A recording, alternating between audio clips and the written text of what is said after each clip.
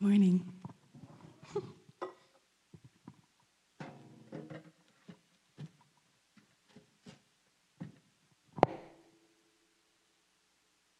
I'm just going to pray one more time. Lord, I thank you that we get to come here together and that we get to praise your name. And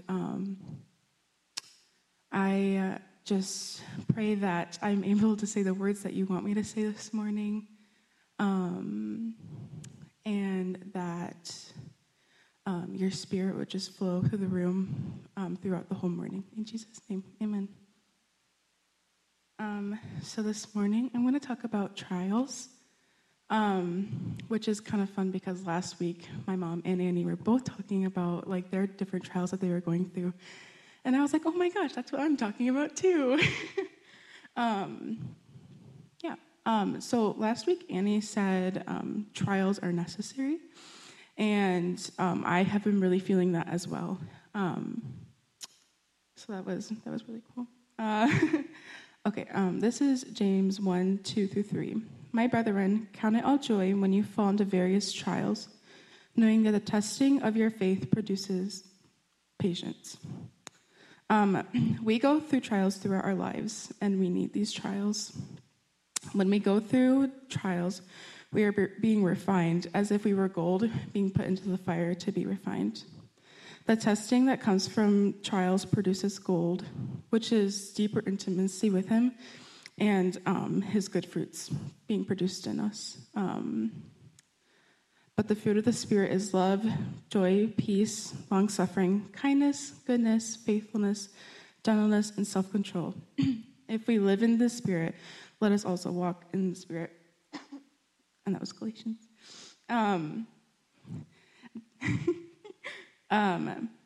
These are the fruits that we are able to grow in if we walk through the trials with Yeshua. Trials teach us many things to help us grow, such as love, finding rest in him, patience, and so much more.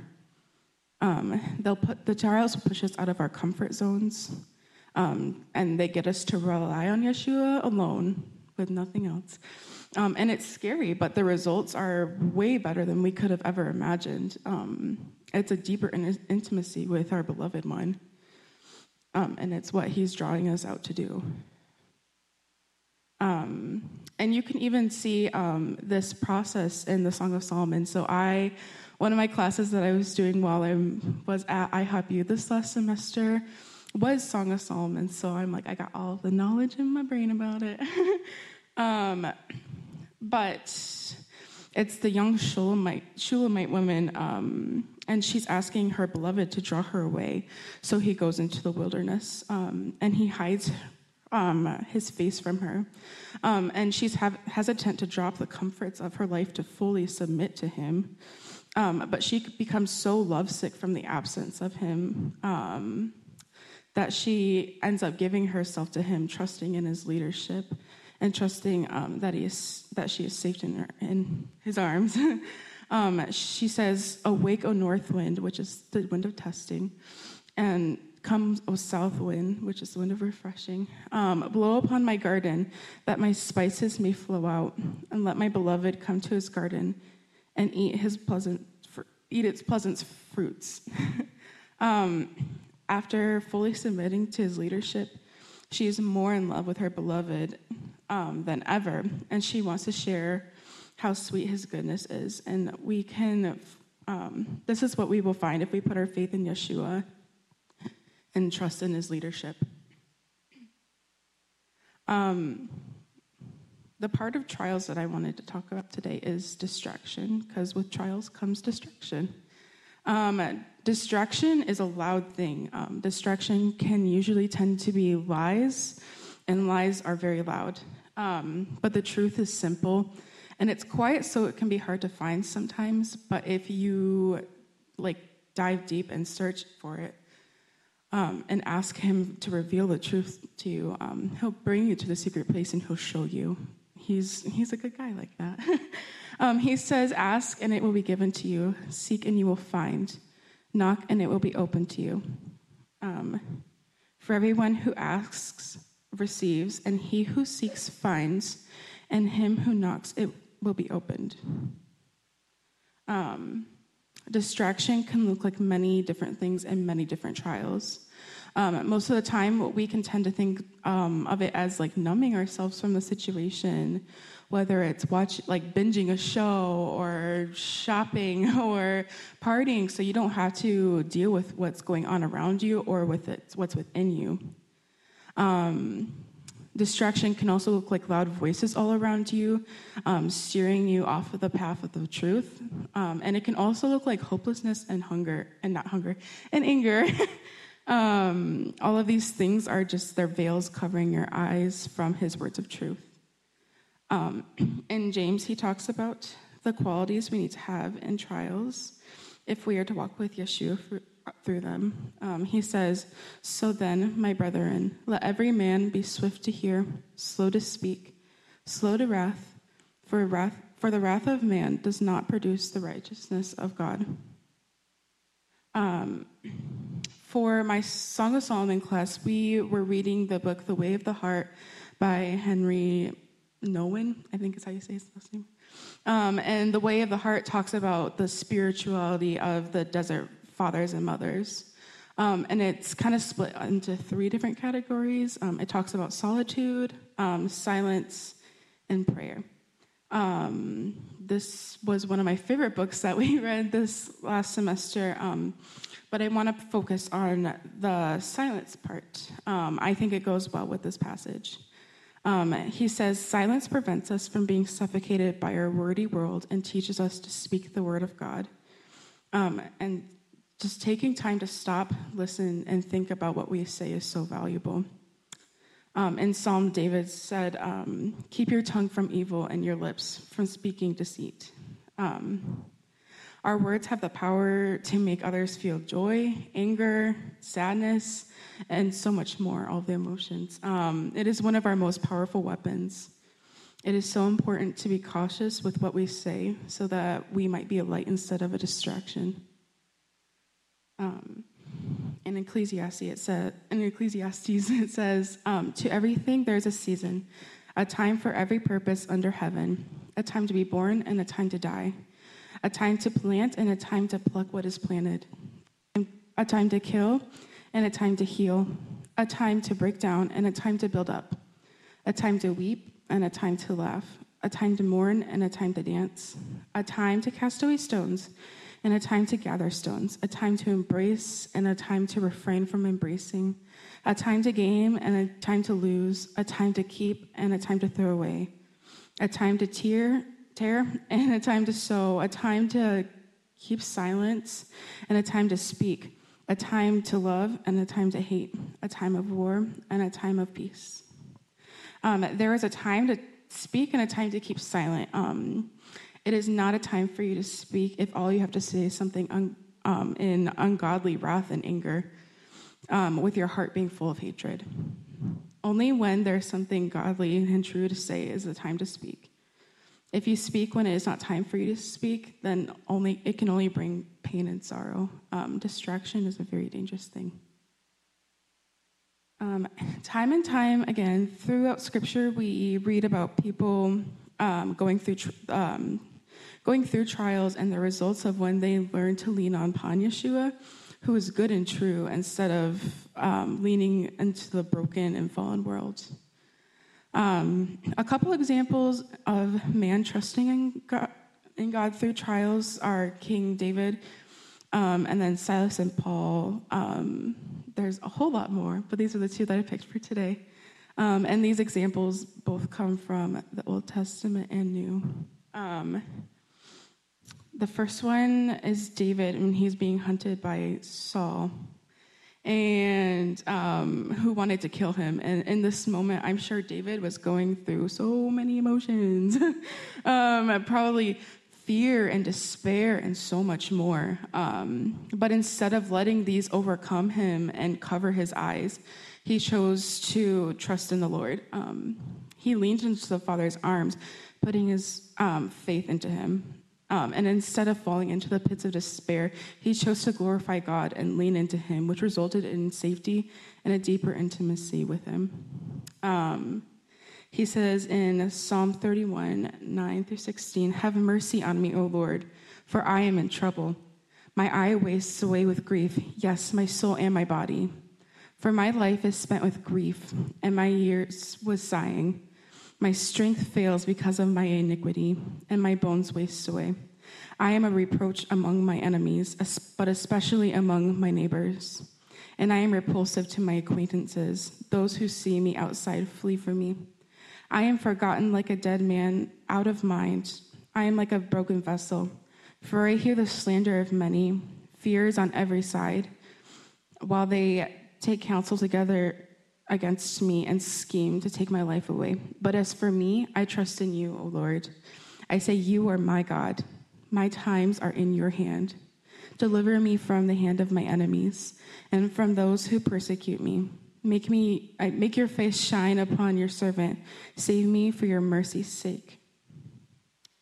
And then Paul and Silas were brought to jail after Paul had casted a demon out of a girl, which made her masters very angry.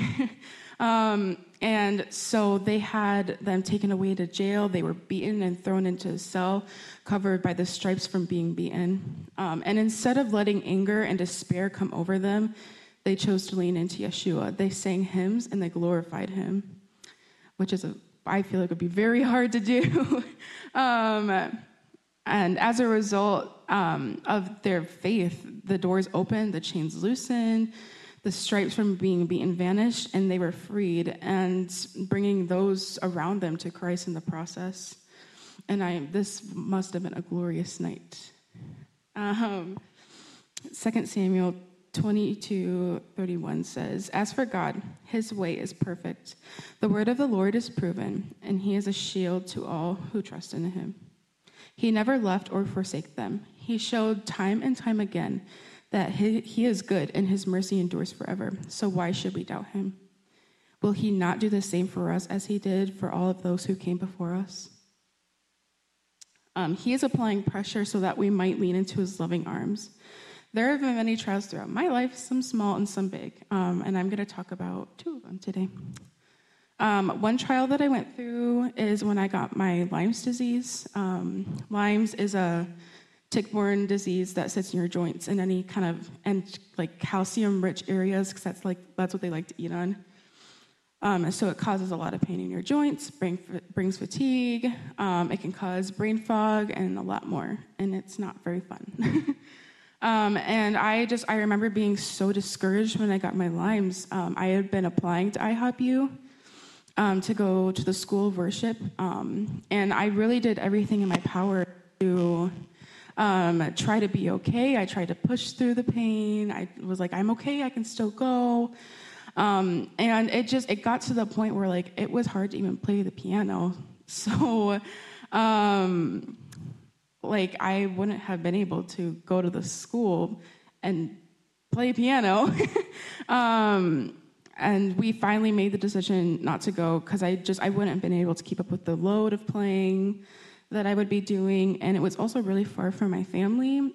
So if I needed them, I couldn't get to them. They couldn't get to me quickly. I would have been 9 hours away instead of just a second away, and that just wasn't really realistic for me at the time. Having done some research on Lyme's, I found out I would probably have it for the rest of my life. Most treatments were just a temporary fix, and after a little while, I would be feeling these same awful symptoms, and it would just be a cycle of going back and forth. And so the distraction that I dealt with most in this trial was hopelessness, which at this point I was definitely feeling. I was choosing to be lost in this world of fear and despair instead of coming into the Father's arms and trusting in him. At some point within this journey, I began leaning into the Father, being exhausted from despair, and he started to fill me with hope. One of the moms from Daniel's Classical Conversations campus told my mom about a treatment that I think it was her friend or a friend of a friend was doing that had been really working for her to treat her Lyme's. And we kind of went back and forth on it for a little bit, being like, I don't know. like, what are all the options? And we ultimately decided to take the leap and try it out. And thankfully it worked, and I feel so much better. The recovery was hard, but I found rest in the Father. He was so kind to me. I did not feel as awful as some people do, and he's just been holding my hand through that whole process. I'm very thankful. And as I look back at it now, I can see why he had me wait to go to IHOP-U. He wanted me to mature more, and I wasn't coming to that realization that I needed to mature more because I was immature. So he helped me in that area. And it was really kind of him. I'm really thankful for all of his timing that he has for me, and he's placing me exactly where he wants me to be, when he wants me to be. And through this trial, it taught me how to grow in patience, peace, trust, and I got a lot closer to him. I went into the fire and came out more refined than when I had entered. The winds of testing came and blew on me so that my roots could grow deeper, and I really needed that foundation. The second trial I want to talk about is happening in my life right now. Just everything going on at IHOP and with Mike and with all the leadership. And this trial has been a roller coaster of emotions throughout the whole congregation and even just around the world, from things I'm seeing online or I'm hearing and everything. And confusion and anger have filled a lot of hearts in the community, and uncertainty is very loud right now. Uncertainty is really uncomfortable, and it's stirring a lot of people, and it's really hard to go through. With so much going on, it can get really overwhelming. So I've been running to the person who can calm the raging storm around me, Yeshua. He has been so kind to me through this season. I have felt so much peace and hope in my heart, even though everything has been flipped upside down. Leaders have stepped down, more things have been found out about the situation. People from all over are running online to rage about what's happening and all the little faults in every little thing, trying to find some more things to be angry about. And I have heard so many voices around me, and it is not very fun. I've had my classes have been very disruptive. We ended up missing a lot of classes because of what's going on. I would say a lot of leaders from the school, especially, are stepping down, and so it's been weird, I would say. But he's been giving me a lot of peace through it, which is so kind of him. And with all that's going on, I realized I cannot do it alone, and I can't settle for anyone else's truth but Yeshua's. Nothing else will satisfy me like his truth will. And he's been showing me that he is judging and sifting the prayer movement, and that I'm there to be a witness of what he's doing in that area. And this is something that's so dear to his heart, the prayer movement. And he is beginning to find those who will be a pure and spotless bride in it. He is searching for those who are faithful and lovesick for him throughout the midst of chaos. And he wants to draw us deeper into him, and he wants to mature us in his leadership. And in order for us to mature, we must go through the storms leaning on our beloved. Otherwise, we won't get through it, and we won't mature. We will need to die to our flesh to fully submit to him. He is sifting the church so that we will become a pure and spotless bride, and he is shaking us. He's exposing all of the darkness. There's no room for that darkness in his bride, she will be pure and spotless. Will we fall to worldly things, or will we hold on to our good and true bridegroom? In Amos 9:9, it says, "For surely I will command, and I will sift the house of Israel among nations, as the grain is sifted in a sieve, yet not the smallest grain shall fall to the ground." I'm finishing up if you want to come up, Tatum. And on Friday night during Night Watch, Stephanie and Alia were singing, "You're lifting my load again." And this is just a really sweet thing to remind ourselves with. He says in Matthew, "Come to me, all you who labor and are heavy laden, and I will give you rest. Take my yoke upon you and learn from me, for I am gentle and lowly in heart, and you will find rest in your souls. For my yoke is easy and my burden is light."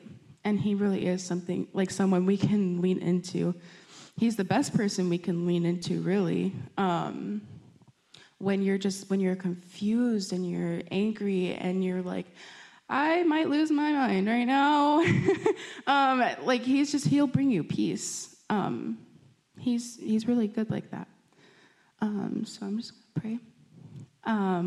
Lord, I thank you for your peace. I thank you for your guidance. I thank you for your banner of love over us. And that you're a good leader to us. You'll never forsake us. You are the perfect Prince of Peace, and you are the one we can run to when we're scared or angry or frustrated or even joyful, and when we're sad, and you are always there to hold us in your arms, because we are really we're children and we're immature and we need our Father. And I thank you for that. And I pray that when voices around us are getting loud, and when we are starting to be distracted and steered off of your narrow path, that you would just find our hand and lead us back onto that path. Like a gentle shepherd, be like, no, come on, it's over here. Because you're a good shepherd to us. Let us find peace in the middle of that storm. In Jesus' name, amen.